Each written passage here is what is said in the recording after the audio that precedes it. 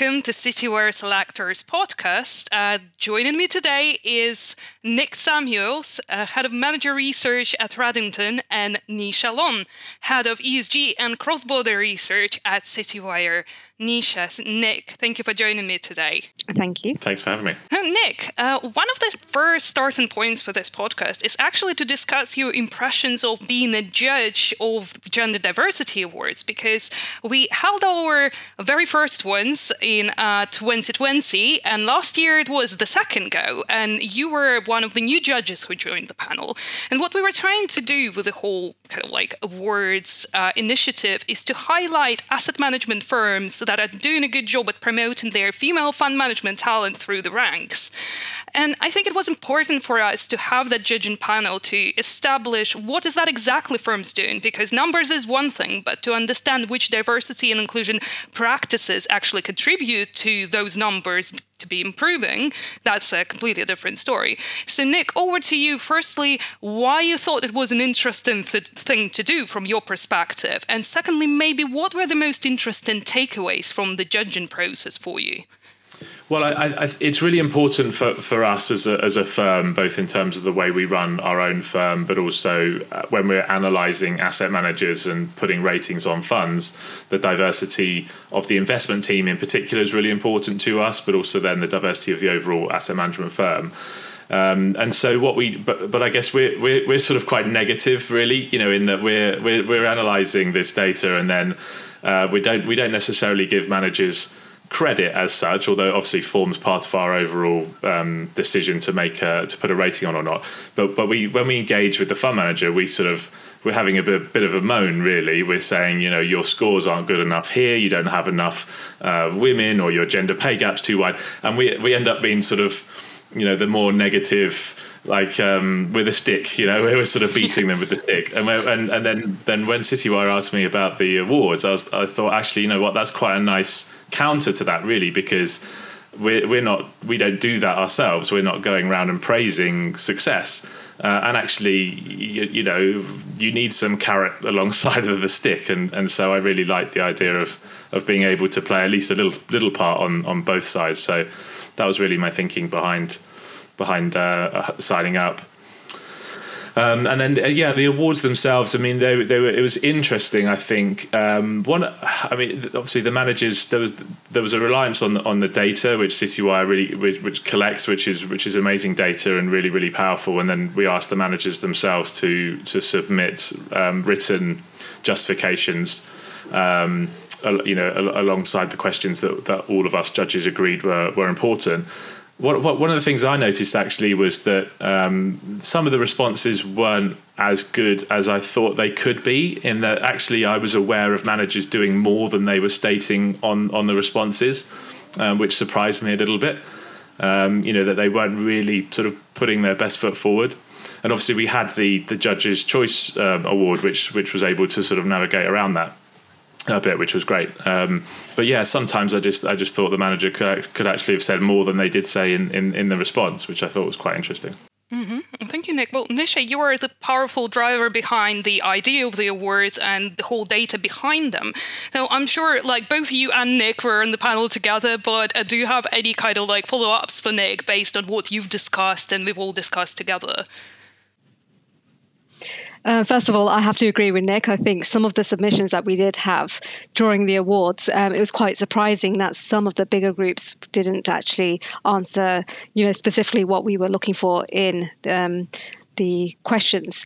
And I think sometimes with, the power that you have behind these big groups, it was very surprising that some of the responses didn't allude to, what they are doing within their companies. And they were all shortlisted, those companies that we sent submissions to. They all are doing something, good towards diversity. But it's just highlighting those, it would have been a bit better for those companies, I think, as well. I think we started to be a bit subjective and having our own knowledge of these companies through our manager selection processes, that we have come to learn from our own practices, how to analyze these companies. But I think just for general educational purposes around it, I think it would have been better if some were better in those kind of responses. And I think as Nick said as well, because I've been working on the Alpha Female project for many years now, and it always was, oh, it's only 10%, oh, it's gone up to 11% female fund managers. And it was very much, the negative side that, oh, what can we do? But it was never those companies that had the 20%, higher percentage, and really excelling over the years in pulling those numbers even further upwards to actually praise those companies and see what they were doing, that we can even learn from, and other companies can learn from, and smaller firms can learn from if they haven't got, the backing or the people resources that they need to have this within their companies. And so it was very interesting, informative, educational for me also of what is out there in terms of policies, which really attracted me, especially the ones around parental leave, which has taken a massive leap forward, in my opinion, in the last 2 years itself with the COVID pandemic and flexibility of working. And it was great just to see those are, coming through the pipeline. Mm-hmm. So what you mentioned about parental leave is actually quite interesting, and the whole remote work, because I thought some of the biggest gaps in the questionnaires were around flexible work. And I just cannot help but wonder why we had that kind of issue with responses. So Nick, I don't know if you noticed that as well, because I remember that being one thing that did surprise me a little bit, and what kind of issues can come with that hesitancy to actually give disclosure on these kind of specific metrics. I think geography plays a part. So your survey was very global. It was very European and also US orientated. And then within each country, you'll have different regulation, different sort of practices, I suppose. And the US has always been historically less generous with maternity and unsurprisingly paternity as well, for instance, than perhaps we are here in the UK or some countries within Europe.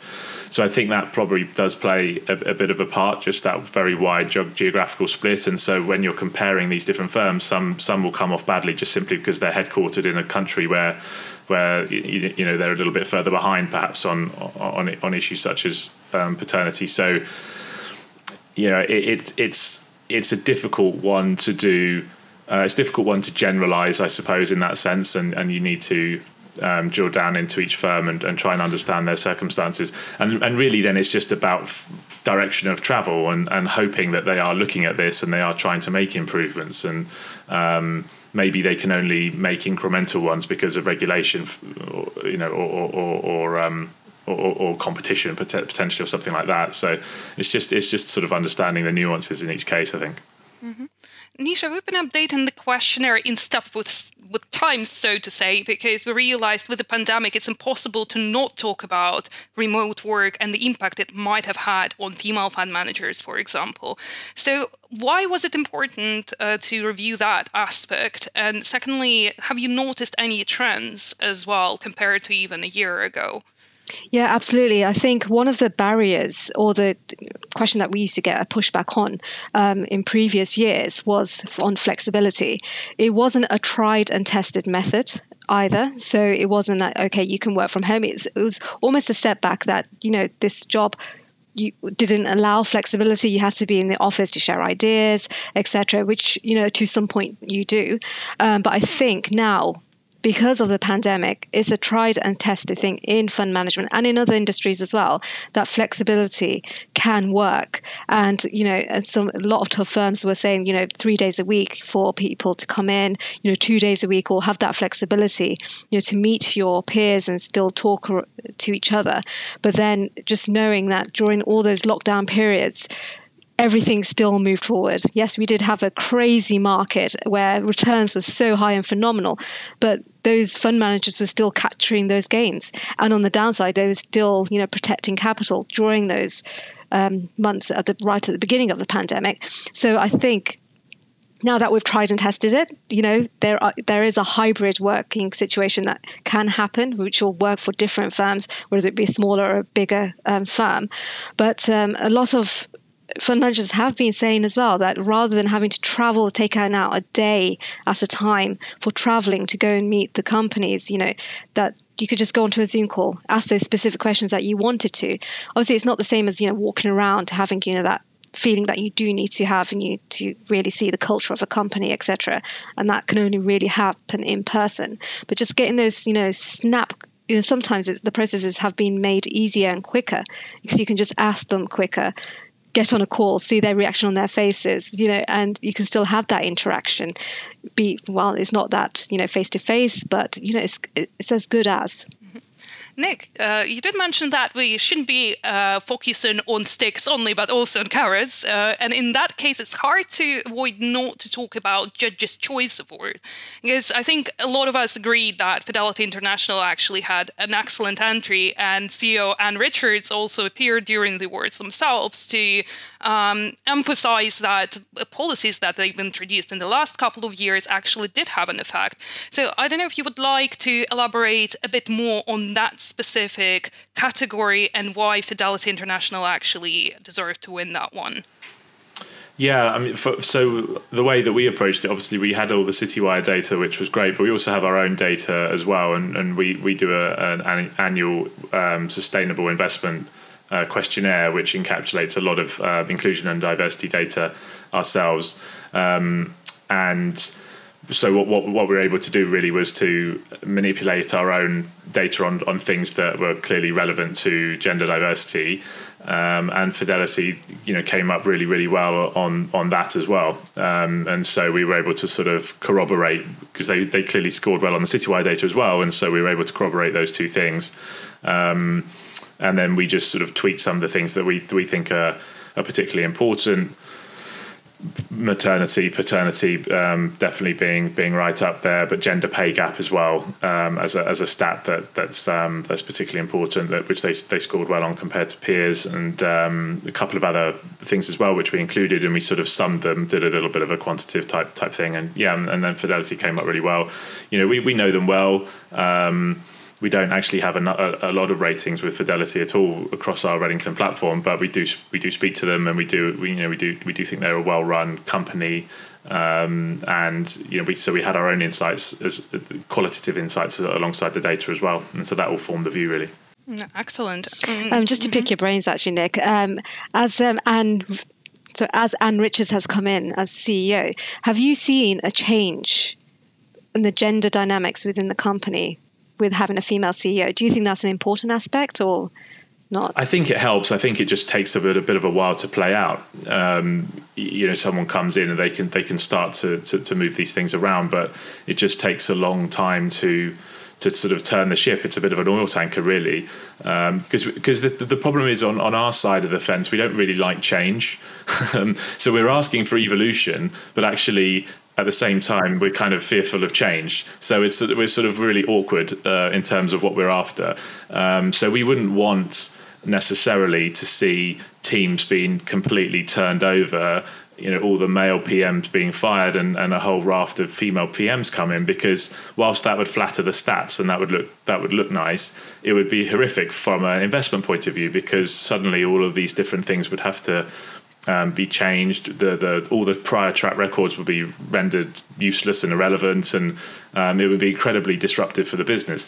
So actually, we need to see slow evolution, actually, and just that year-on-year improvement, really, before we can get to a point which we're all happy with, and collect. From an industry point of view, we're still miles away from that, and therefore it's going to take years at this point. But that's why we need to have the pressure on. These rewards need to happen every year, and eventually we'll get there, but it's just going to take a long time. Yeah, as you said, Nick, it's not about replacing those male fund managers who are already in their positions and are doing very well. And I wouldn't want, for example, in my pension, those managers to move because they're doing very, very well. Simple as that. And they have, on their own merits, been, they're in that position they are at that moment.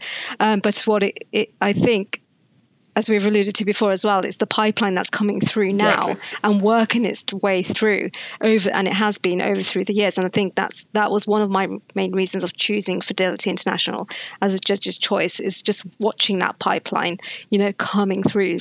It's coming through slowly. It is, it's not the leaps and bounds that we really want it to at the moment, but at least it is going in the right direction. I think both of you are very clear on the fact that it has to be an evolution rather than revolution necessarily. But if we want to avoid this kind of like slapdash diversity efforts, what should we pay attention to, or what should fund buyers, for example, pay attention to? Is that how they promote talent internally? Is that how they are hiring, or combination of the two? Nick, if you would like to start. Well, our focus is very much on the investment team and the real decision makers, therefore on the products that we're putting ratings on, the products and strategies. So we're very strategy focused, and our own survey is focused on that specific product. So we'll send the survey out. If we've got 5 products that we're interested in with a manager, we'll get them to fill them out 5 times, because each one's a different product, different PMs, different investment teams, and therefore there should be different answers to those questions. What you often see is that the overall firm is trying to flatter the headline numbers, like gender pay gap, for instance, across the board. And of course, there's a number of different departments in an asset manager. You have sales and marketing functions, you have operations, settlements, performance, risk, all of those other areas, which are all important functions, and there is information, and it's important that gender is fairly represented across all of those. But ultimately, an asset manager lives or dies by the success of the investment products that they're running, and you really want to see a fair representation of a diverse thought process going into those products, because that's going to mean the best outcomes for the underlying investors, and that means fair representation of women, fair representation of races, all sorts of diversity in all of its forms is really, really important. And so that's why we concentrate on that, because it's relatively easier to hire and flatter the numbers outside of the investment team. It's harder to do so in the investment team itself. So that's really important for us. And then really it's as Nisha was saying, it's about asking them about the pipeline. Where are you getting your graduates from? Are you hiring school leavers? What are you doing to attract female talent to this firm? And just trying to get a feel for how it's going to look in 3, 5, 10 years' time.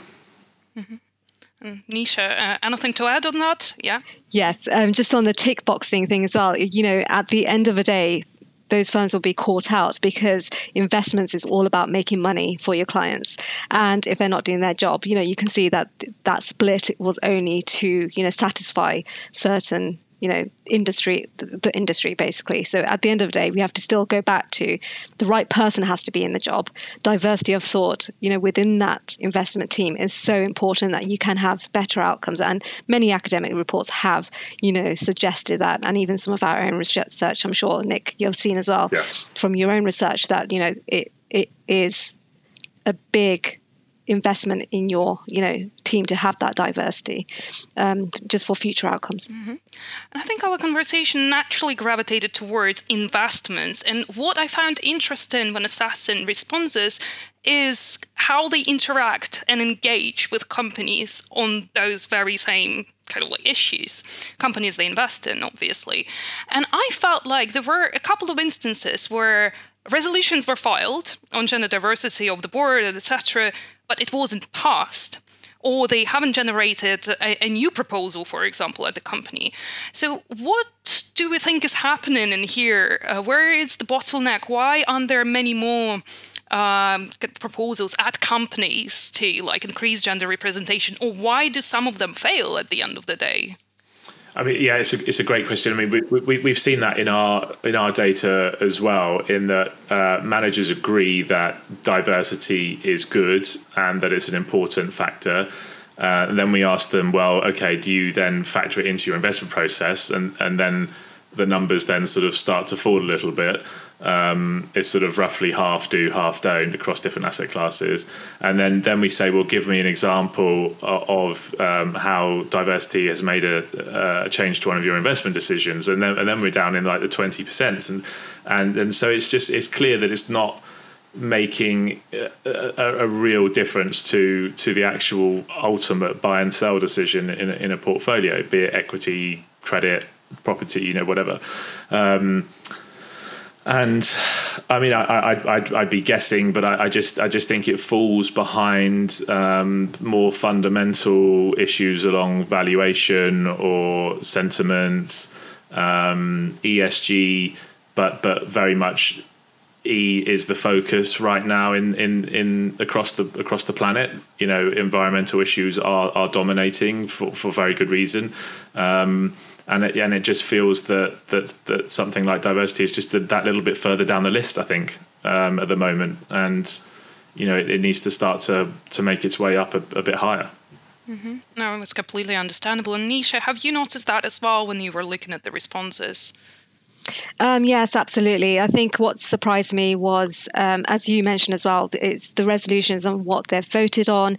How many times do they go back and put that same resolution forward?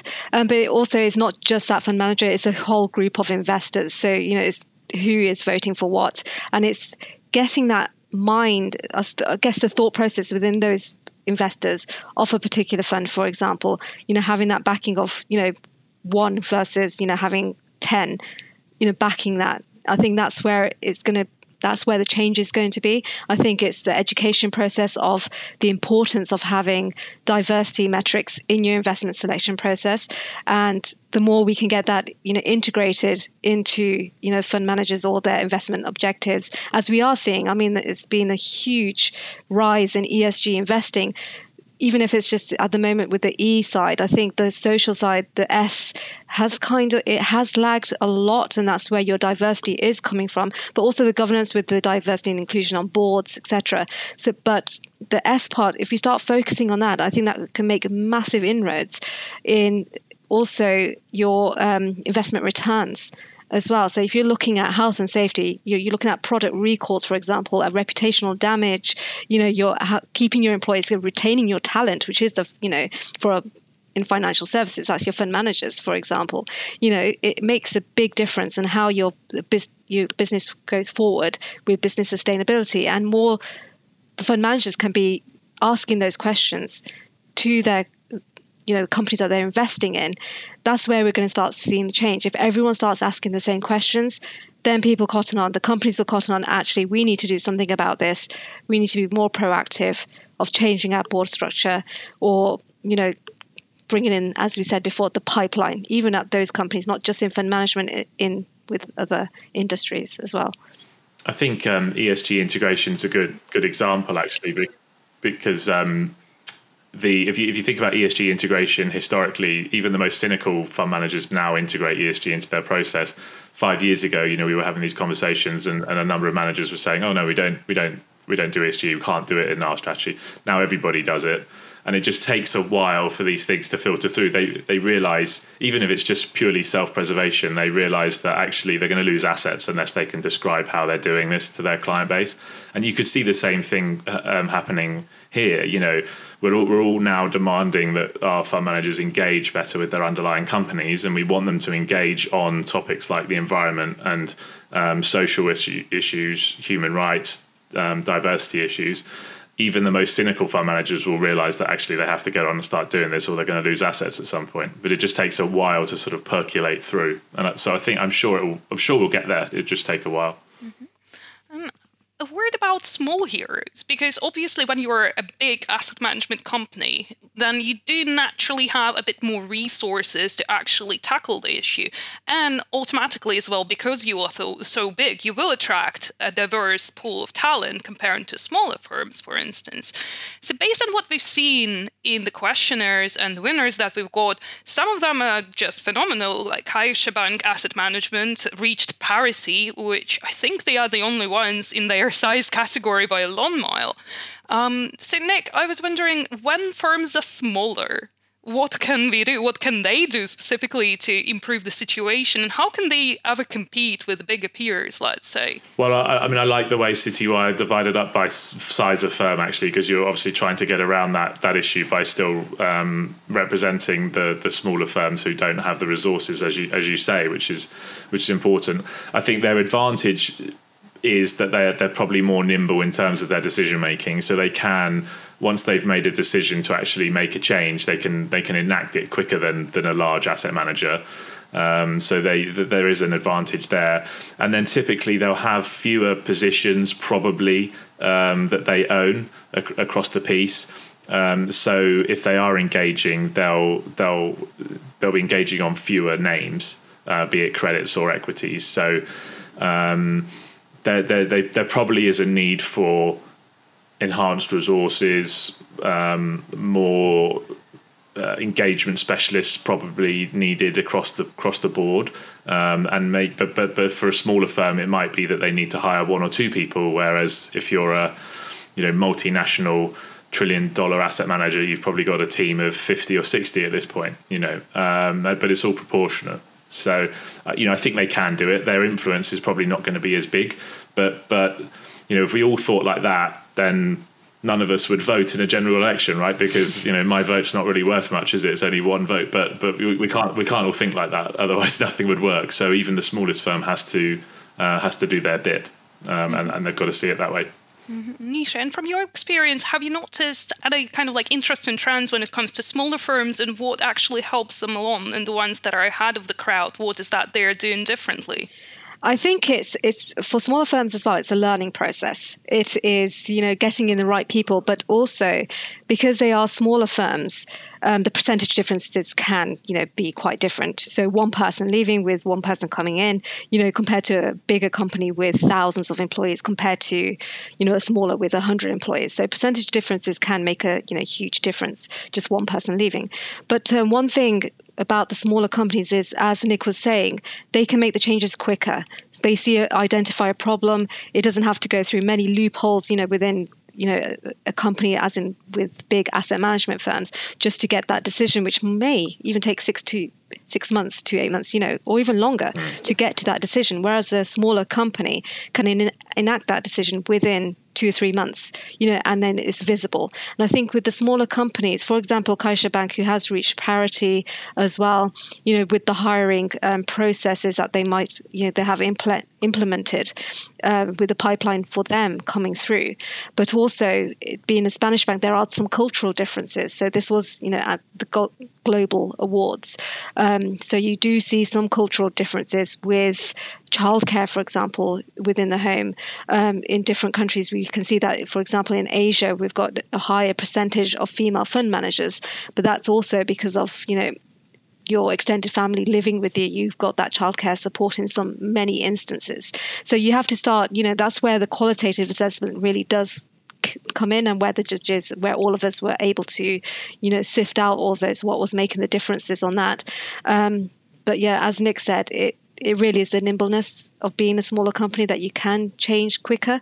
And maybe that's why we're seeing more figures, so much higher than the bigger asset management groups, which it will take a while to get close to those numbers. When we talk about diversity, obviously in the context of gender diversity awards, it is logically about gender, but diversity at large is not just that. The thing is, I think we do fall a bit in this ESG kind of trap where E overweights everything else, even with diversity, and we end up talking about gender a lot, but not other aspects of it. Well, there are reasons for that, but Nick, I wanted to talk to you about the survey that Redington actually did at the end of last year. I think it's Sustainable Investment Survey, where we looked at diversity efforts of third-party managers, but that wasn't just about gender issues. You also asked them about ethnicity representation, I think even sexuality. So what were the key takeaways, and maybe even things that surprised you when you received the responses? I think one of the big takeaways was that firms aren't measuring this data. And so quite a number of the questions we asked, they couldn't come back. In some jurisdictions, they weren't allowed to actually compile the data and therefore couldn't answer along those lines. But in many, they just didn't actually ask these questions at all. We kind of knew that was the case, but one of the important things I think in on our side of the fence is that until you start asking the questions, then people won't actually start coming up with the answers. And so just the act of asking the questions will then trigger a thought process back at the asset manager. Maybe we should start to compile this data, or if we did compile this data, we'd look pretty bad, I think. And so that just that act in itself is quite powerful, I think. Where we did have the data, it was just a very similar sort of pattern. It was both on the racial and the gender, in that the asset managers agreed that more diversity is better, and that their own team makeups did not necessarily represent the communities that they were based in, and so that was a pretty big gap that we noticed. And then we're asking questions along the lines of, what are you doing about it, and all of that kind of stuff. So it just feels like there's still a very long way to go on both racial and gender diversity within fund management. It definitely, and it changes a little bit by asset class as well, changes a little bit by geography, and we were able to slice and dice it across all of those areas. And some asset classes are worse than others, and all of that's very interesting. And then we use that data in our own engagement with those fund managers, and we go back and we say, look, you're scoring pretty badly here. You should know that. And as I said earlier, we're not expecting revolution here, but it is something we are going to expect you to try and mitigate this and start to come up with a plan to do something about it, because that's the only way that we can really achieve it. And we turn the light back on ourselves as well. So we're not happy with our own representation still. Our gender pay gap number was pretty good, but it could still get better. We're still working on that, for instance. We've been working with a number of different initiatives here in the UK to try and improve our own recruitment processes. Our co-founder launched the 10,000 Black Interns campaign, for instance, Dawud Kanatiahulu. So we obviously participated in that, and that's been very successful. We're involved with the Diversity Project and various outreach programs, and it's just trying to encourage the asset management community to also do that as well, alongside us. And hopefully in the long term we can improve, but it's just going to take a while. I just wanted to add to that why. Yeah, exactly. That's why these surveys are so important in the industry. It's the starting point of conversations that you might not have had before, and it's just ingraining those ideas that perhaps we should start talking about these issues. And that's where you start, as you said, Marguerite, as well. You have to start somewhere, and that's exactly what we did with gender diversity. You have to start somewhere. It has come forward, but now it's time to tackle other areas as well to get to the level we are now, that we are with gender. Mm-hmm. Nick, so in your survey, multi-asset and alternative managers, I think, were lagging behind even equity peers in terms of diversity engagement. So what do you think is happening in there? Why they are specific laggards? I think, on the engagement side, I think they're probably using more synthetic instruments, so futures in particular, option strategies where there isn't necessarily an obvious engagement counterparty to talk to. You can engage perhaps with the investment bank that you're trading with, but it's more limited than going out and getting access to a corporate, which you would do in a more long only strategy.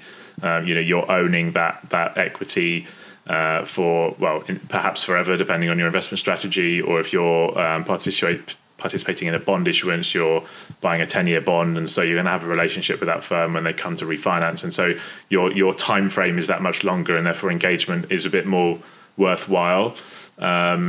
In some of those more higher turnover hedge fund style strategies, that's just not the case, and so it's just not been as big a focus, I guess, for those groups. And that's fine. I think that makes sense, but there's still an appropriate level, and there is still influence that they can have, and so we're still nudging those groups as well to think more about it. Mm-hmm.